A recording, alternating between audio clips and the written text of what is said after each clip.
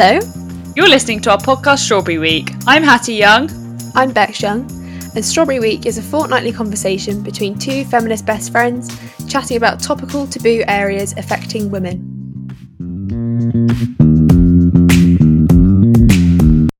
Hello everyone, welcome back to Strawberry Week. In this episode we'll be carrying on the conversation around revenge porn. Last week, BBC released a story titled Stolen Naked Images Traded in Cities Around Europe. And the article accompanying the story was quite short, so I thought I'd just read it so we can get some background on the issue. More than 70 women in a small English town have had their private, often naked, images stolen and shared online by people living in their community. The indecent images, including some of underage girls, are thought to be taken via hacking or provided by people known to them and uploaded anonymously on a website which features women from across the world. Members of this online forum specifically request and target girls in the places they live in, trading images for free, quote-unquote, like Pokemon cards. The BBC has spoken to about a dozen victims in one town who have banded together and set up a group to try and get justice. The women in the video shared their experiences, and we contacted Ruby asking if she would share more information about her story. We are fortunate enough to have Ruby with us today, firsthand to talk about her experience. Hi Ruby, thank you for coming onto the podcast. Lovely to be here. So there's been this great momentum over the last few weeks and you've done quite a few interviews already, haven't you? Yeah, there's been a huge amount of momentum actually around this topic, sadly because of some other news items, but I think it just adds to that whole narrative of violence and crimes against women and girls. So yeah, it's been a very busy time. So that was obviously since the release of your story on the BBC article. And what has that been like emotionally for you personally? It's been a bit of a mixed one. I mean, the discovery of this horrible website happened actually last year, summer 2020. And since then, I've been harbouring quite a lot of anger at the system and at the kind of society that we live in. And so in a way, it's been quite cathartic to have that release and that platform to speak out about it. But it's also been quite draining. And of course, we are in a victims WhatsApp group with a large amount of the girls that are affected. And we're always supporting each other, but it can be quite draining at times, emotionally draining. You're trying to keep each other's spirits high, but then no real progress is being made. So it's been nice to get everything out there in terms of the news story and to raise awareness, because that seemed like a little bit of optimism in a bit of a dark time. Yeah, I suppose it's definitely been a part of the wider conversation at the moment as well. Yeah, for sure. And it's nice to be able to be a voice for people who do feel unable to speak out as well. So I know that I'm in a more privileged position because my photos in particular weren't as explicit. So I'm more able to speak out. So I thought, right, I've got to do this. How did you first find out about the website? So I was alerted to it in a very similar way to a lot of the girls that I know. Someone messaged me on Instagram. I went to college with them, so I kind of knew them. They're a year below me. And they just said, sorry to be the bearer of bad news, but there's this website and unfortunately I'm on it and just below my pictures are your pictures. And then she said, I can send you the link if you want, or if you'd rather not look at it, I can screenshot the images for you. So obviously I was like, whoa, what's going on here? What pictures are these? And I was trying to rack my brains a little bit as to what could be out there.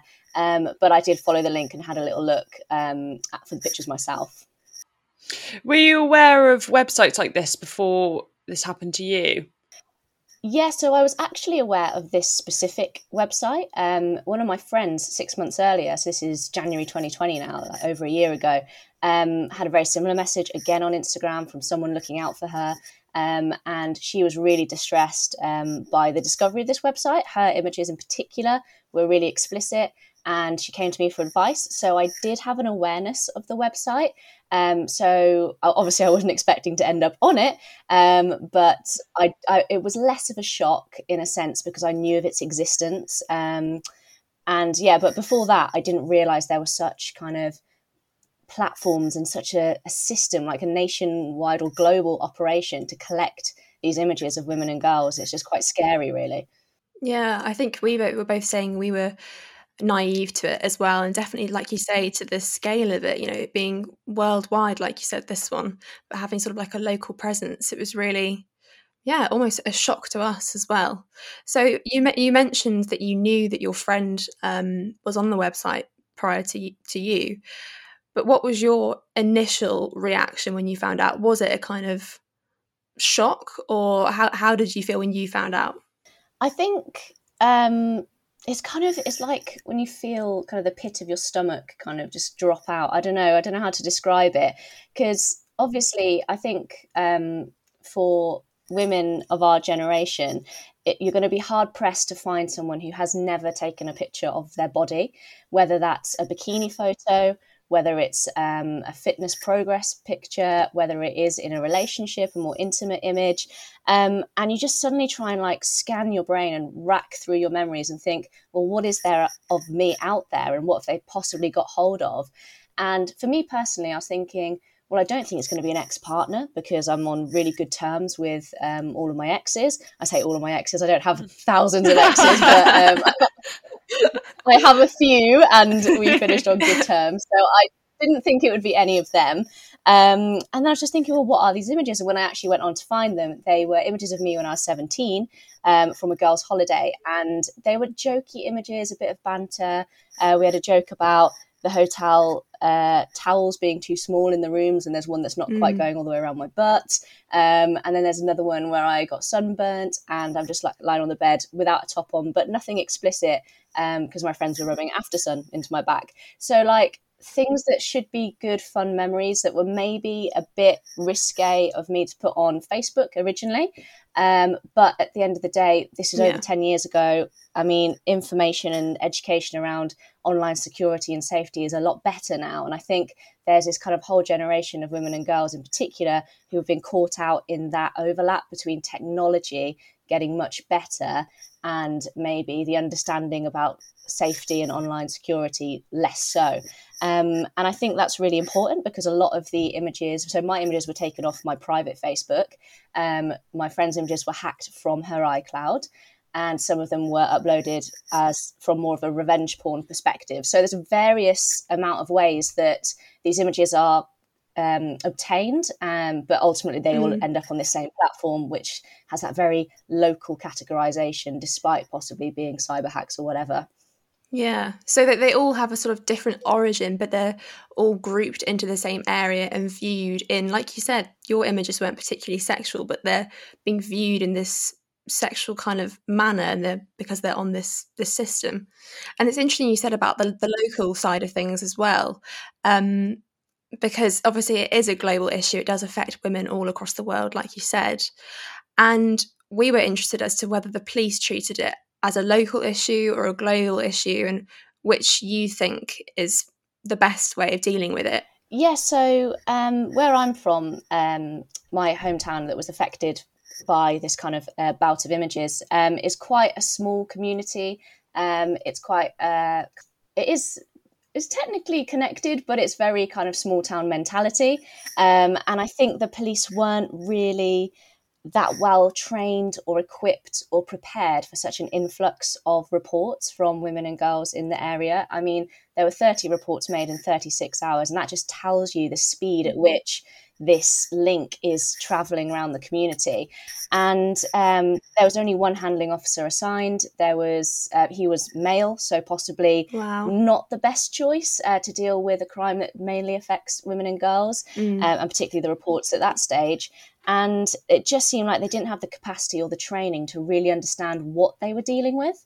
And I think quite a lot of the approach was to put it down to a cybercrime, which meant that it was quickly whisked off to the regional cybercrime unit, and that failed to acknowledge the local element of it. I mean, these photos, they're all of girls in one area, but actually there's information on there in the comments that make it a lot more threatening. And some of that information is purely characterized by local knowledge. Like there's no other way that you would know what schools we went to or where we work or our relationships, our siblings.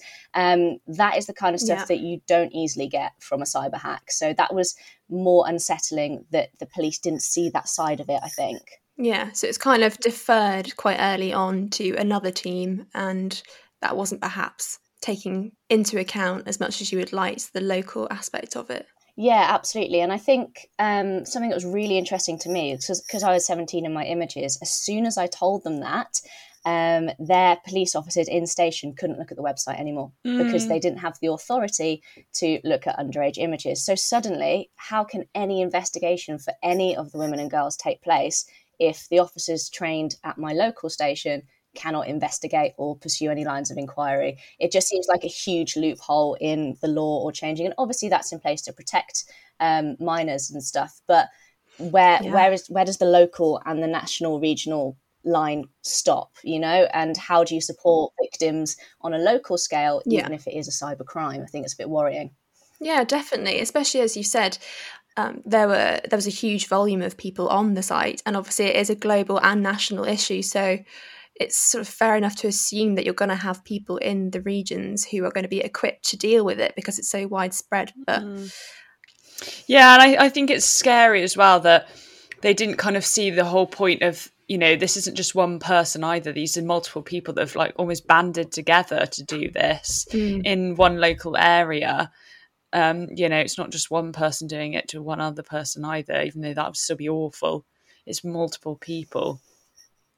So early on in the investigation, did you have more confidence in it? And then as time has progressed, and they've put it to the cybercrime unit and things like that, had less confidence in it as time's gone on? I think to begin with, it wasn't a negative response. I mean, I felt like the desk officer took the report seriously, took the incident seriously.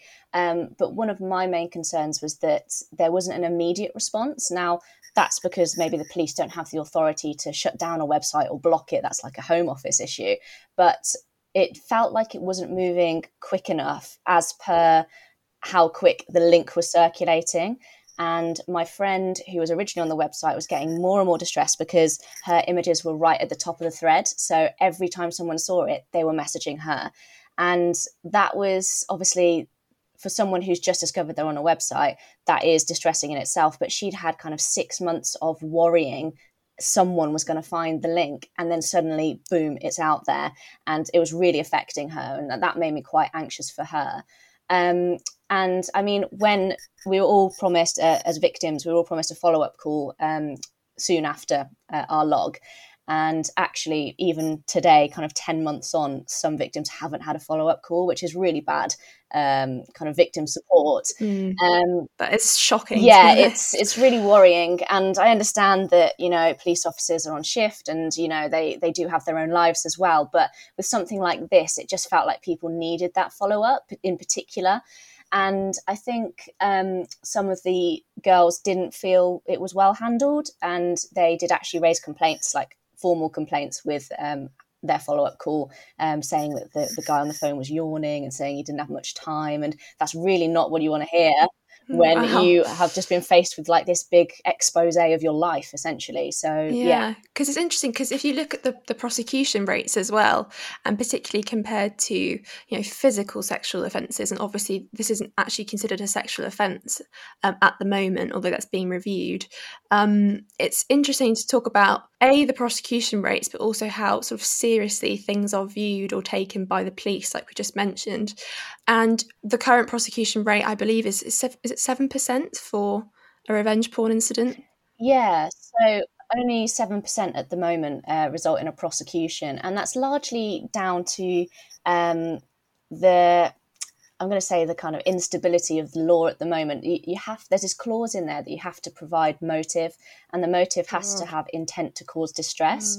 So that means at the moment, which is just crazy to me, that admissible defences are, I did it for a laugh, or I did it for a trade, I did it for money, I did it for sexual gratification. All of those would get a defendant off, essentially. And for me, that's really scary, because regardless of whether they intended to cause distress, most victims are distressed. So that bit needs to go, in my opinion, in order to get those prosecutions. Yeah, we discussed that in our part 1 for the series as well. And we were both kind of saying it just seems so redundant, because there's obviously going to be distress. That's kind of inevitable that someone is going to be distressed by this. But then it kind of sort of goes into that whole victim blaming narrative almost of this has happened to you, so what have you done wrong? And that is it's quite unique to gendered crimes like this and can be disproved so easily. Yeah, and I think it's interesting how you mentioned the victim blaming, because since I've done these news stories recently, the BBC, etc., have released some social media coverage of it, and the comments are just unbelievable. Some of the comments from people are just like, oh, well, don't take photos of yourself then. And it's not even don't send photos of yourself, it's don't take photos of yourself. These girls are stupid. Why do they have naked photos of themselves on their phone? And it's like, do you hear what you're saying? You're trying to like monitor women's behavior just to reduce risk, as opposed to pointing the finger at the people who are exploiting these women. And it's the same logic as, well, if you don't want your car robbed, don't own a car. Like, I don't understand that these people who would think that's a ridiculous idea think it's okay to say, well, they should have been more careful. Like, how much more careful can you get, particularly if your images are hacked in particular? But regardless, it's still really distressing, regardless of how they're obtained. Yeah. And like you were saying before about, most women have taken pictures of their body at some point, so they should, it's their right to. What are then women meant to be scared to even do that? Take a picture like yours, you in your bikini on holiday. How are you meant to be careful about that? That's just simple things that most women do. I know, and the same response isn't given to men. Like, I mean, something I found really quite sadly hilarious was one of the comments that was on the videos underneath the social media on Instagram, I think it was someone saying, why even take naked pictures of yourself? Just keep everything offline. And then you click on that person's profile and it's a guy, and his profile picture is literally topless in the mirror. And I was like, it's so ridiculous. I was like, have you heard yourself? Oh, you have to laugh because it's so ridiculous, but the hypocrisy, that it makes you think about this image of what women are meant to be like, or how the respect that you gain is from what you look like or what you do with your body or images of it. And it was interesting, even when you were saying about your images being taken from Facebook as well, you mentioned them being, or maybe they're a bit risque, but they're not risque. It's just how people are perceiving it. But we're taught, consider this, see if it's risque or not. It's just ingrained into women, isn't it? But like you say, the standard doesn't necessarily apply to men. So this topic is something that the Law Commission is working on at the moment, and I know you've been involved with that as well. So I'd be really interested to know any sort of information that you've got about what you've been doing and whatever you can tell us about that. Yeah, sure. So after I kind of came together with other victims in my area, we started out seeing how we could make this better for future victims, because sadly, inevitably, there are going to be future victims. And we wanted their experience to be more positive than ours was. So we did start by writing to the Chief Constable of the police force. And that was kind of in motion, where we were looking at it more on a kind of local and regional level. And then we linked up with a national campaign called My Image, My Choice. They're on Twitter and Instagram if anyone's interested. And they were already working on putting together a project for the Law Commission, because, as you know, different legislation comes up for review every so often. And it just so happened, fortunately, this year it was the ones around revenge porn and image-based sexual abuse. So unfortunately, I was involved at the start of the year. Fortunately, there was an opportunity to do something about it. So, I offered to contribute my testimony to the Law Commission through My Image, My Choice. That was the first kind of step, really, in getting them to realise that the law is lacking. They agreed, and then they said they would conduct a full review, which took them a couple of months. And in February, they released their proposals, which was amazing, because it was essentially everything we had been pressuring them on. And some of this pressure as well came from a petition that we launched in December 2020 that's got nearly 50,000 signatures, which is amazing, but just outlining where the law is lacking. And for us, one of the major things was not having a base offence. So not having, if you share images without consent, then that is a crime.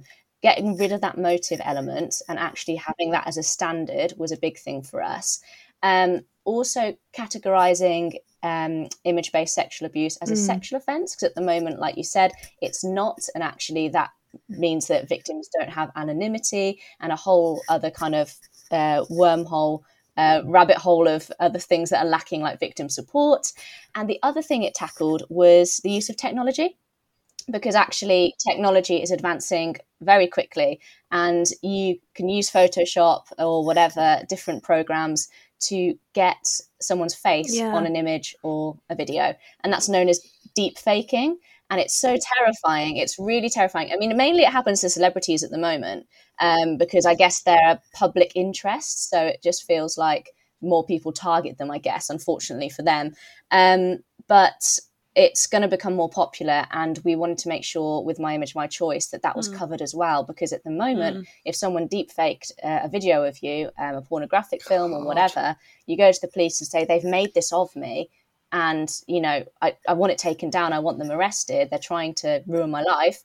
The police will just say, well, it's not of you, so we can't do anything. If that's not you, there's nothing we can do. So we wanted that to be covered as well. Yeah, because there's that wording, isn't it, of the depicted person, and that's the difficulty around that, particularly with deepfakes, which, as we all know, are becoming more and more common. Obviously, there was even a deepfake of the Queen's speech this year, which was scarily realistic.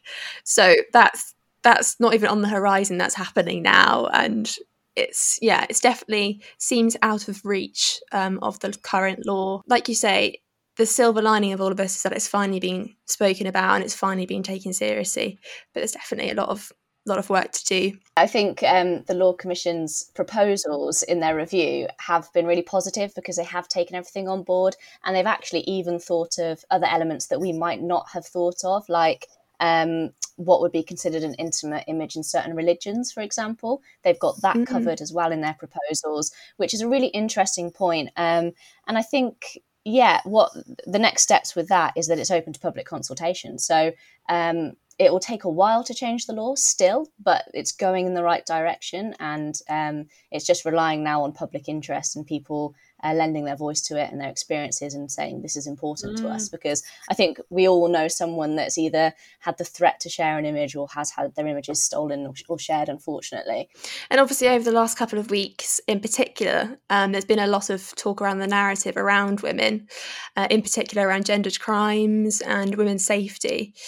And having been a victim of, what I would consider a sexual crime, even if the law doesn't at the moment, what change would you like to see in the general narrative around women, and what do you think that would sort of contribute in reducing violence against women in these sort of areas? I think the victim blaming narrative plays a huge part, and whatever the kind of gendered crime is, there's always this element of, well, what was the woman doing to bring this on herself? And I mean, it's been ridiculous with some of the stories we've seen. It's just been so ridiculous, because you've got like, the Sarah Everard case, for example, which was so tragic. And she did, in kind of air quotation marks, she did everything right. She was walking where there were street lights. She was on the phone to her partner, telling her partner where she was going. She was texting her friends when she was going to get in. So what more do people want women to do to protect themselves? And I think it was really interesting when in Parliament, the Green Party suggested a curfew for men, 6 p.m.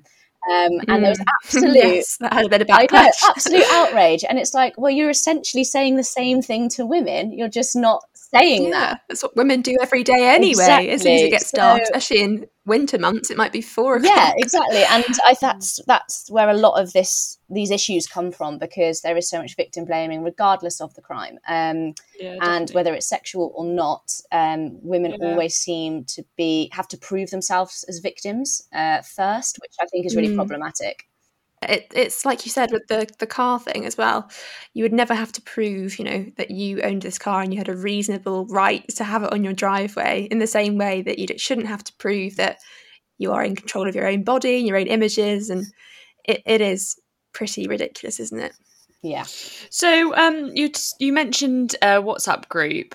What kind of support did you receive when this initially happened, and then further down the line as more women kind of came out of the woodworks to say that, this has also happened to them, and where can maybe listeners go if they are also a victim of a crime like this? Yeah, so I think I was one of the lucky ones, so to speak. I did get a follow-up call from the police. I did get emailed victim support information from them, which was really helpful. I would say the most helpful source of support we found as a group was the Revenge Porn Helpine. They are absolutely amazing. They are a charity, but they work tirelessly to, help victims of this crime. And they will report images. They will try and get them down. They'll contact site owners. They always check in. They are just amazing. So for anyone who does unfortunately experience this and becomes a victim of this image-based sexual abuse, definitely contact Revenge Porn Helpline. Know that you are not alone and that there are so many other people out there that have been through exactly the same thing. And there's loads of charities as well. Refuge are really good for helping women in particular in terms of crime. So there's loads of stuff out there, and people shouldn't be ashamed. And I think that's what we found from our WhatsApp group. Like, we banded together to support each other and to kind of give each other updates on the case. But actually, when we were talking, none of us are ashamed of what we've done, because we haven't done anything wrong. And it's nice to have that reminder. And if anyone's listening who has been through a similar thing or is worried the similar thing might happen to them or does happen to them, unfortunately, then don't be ashamed of what you've done, because at the end of the day, you are living your life and you shouldn't be punished for something that isn't, a perfectly good thing to do. Like, you should be able to express your sexuality. You should be able to keep photos of yourself on your camera roll, and know that if someone exploits that and betrays your trust, that they will be prosecuted. And that's what we're aiming for. We're here to lift particularly women and girls up, because 90% of these crimes with image-based sexual abuse happen to women, which is a huge, staggering statistic. But we're all in this together, and there are places you can go and there's stuff we can do. It's just kind of the one, maybe silver lining to come out of this is that it really shows how people, and particularly women in situations like this, can come together and support each other, and that, people are there for each other when you need someone. Definitely. And I think for like the men in people's lives as well, I think sadly it does take quite a big story like Sarah Everard's in the news for men to kind of sit up and listen. But men's platform is just as important as women's. Like, we can only do 50% of the work. And I think I'm going to actually share with you a text. This is a bit show businessy, isn't it? But I'm going to share with you a text that I got. This is from a friend who I've been friends with for 10 years. He's a really good mate. Kind of meet up with him every once a year, or maybe not in a pandemic, but just have a pint or whatever. Yeah. And he texted me. I sent him a throwback picture from 10 years ago. And he said, wonder what we would have thought of ourselves, of where we're at now at that age. And he said, I imagine we would both be pretty proud of the work you've been doing, My Image, My Choice. And I was like, oh, that's really kind. And then he said, really made me think about my own complicity and what I can do better. And I was like, that's exactly it, isn't it? We love to see it. Yes. But it's important. And I think I was really pleased that he kind of shared that with me, because he could have just done it, he could have just reflected and internalized it and done it. But the fact that he was like offering support and then saying, I am actually going to think about my actions and behavior. I thought, it's a start, isn't it? It's a start in changing that dialogue, which is great. Yeah. And I suppose with things like that as well, it does give you hope as well.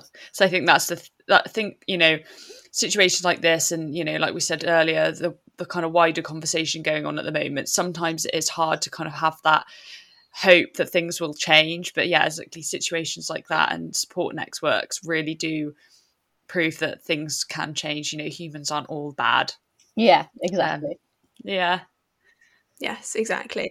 I've seen loads of that on social media as well, again, over the last couple of weeks. Lots of men coming together to say, what can I do to educate myself, educate my friends, call out misogyny when I see it, when I hear it. There's a huge onus on women to do the work, quote unquote, in this area, but really it needs to come from men as well. Yeah, it's great to see that conversation happening, especially with a close friend of yours. That's quite emotional, really, isn't it? To receive a text like that. Yeah. I mean, and he's a good guy. Like, I've known him for years, but he was a lad once. You know what I mean? Like, the lad's culture, and I was like, wow, that's great. positive as well, isn't it? As well as negative. Yeah, well, thank you so much, Ruby, for talking to us and sharing your story. It's been so great having you on the podcast. Yeah, it has been. Thank you. And we know you've done loads of interviews. We really appreciate it. But I'm sure what you've said to us today is going to be really helpful for a lot of people, because this is a widespread issue that affects lots of young women. So yeah, hopefully opening up the conversation will make a difference. Thank you. Yeah, absolutely. And if anyone wants to get involved, they can sign the petition, of course. It's on change.org, My Image, My Choice.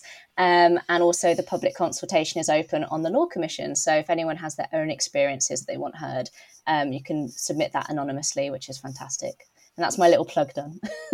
Yeah, brilliant. And is that open until summer, did you say? June time? And then? End of May. So this has been episode 1, part 2 of Strawberry Week. In episode 2, we will be covering the topic of women's safety. If you have any experiences or opinions, please feel free to DM us on our Instagram page @Strawberry Week Podcast. So our topic today was revenge porn. If you believe that you might be a victim of revenge porn and you would like some support, you can call the Revenge Porn Helpine on 0345 600 459. Unfortunately, they're currently operating an email-only service due to the coronavirus lockdown, but they can accept voicemails. You can also use a whisper tool or an email on their website to get in touch with them. If you go to revengepornhelpline.org.uk, you'll find all the information there. Thanks for listening to our podcast. Thank you. Bye. Bye.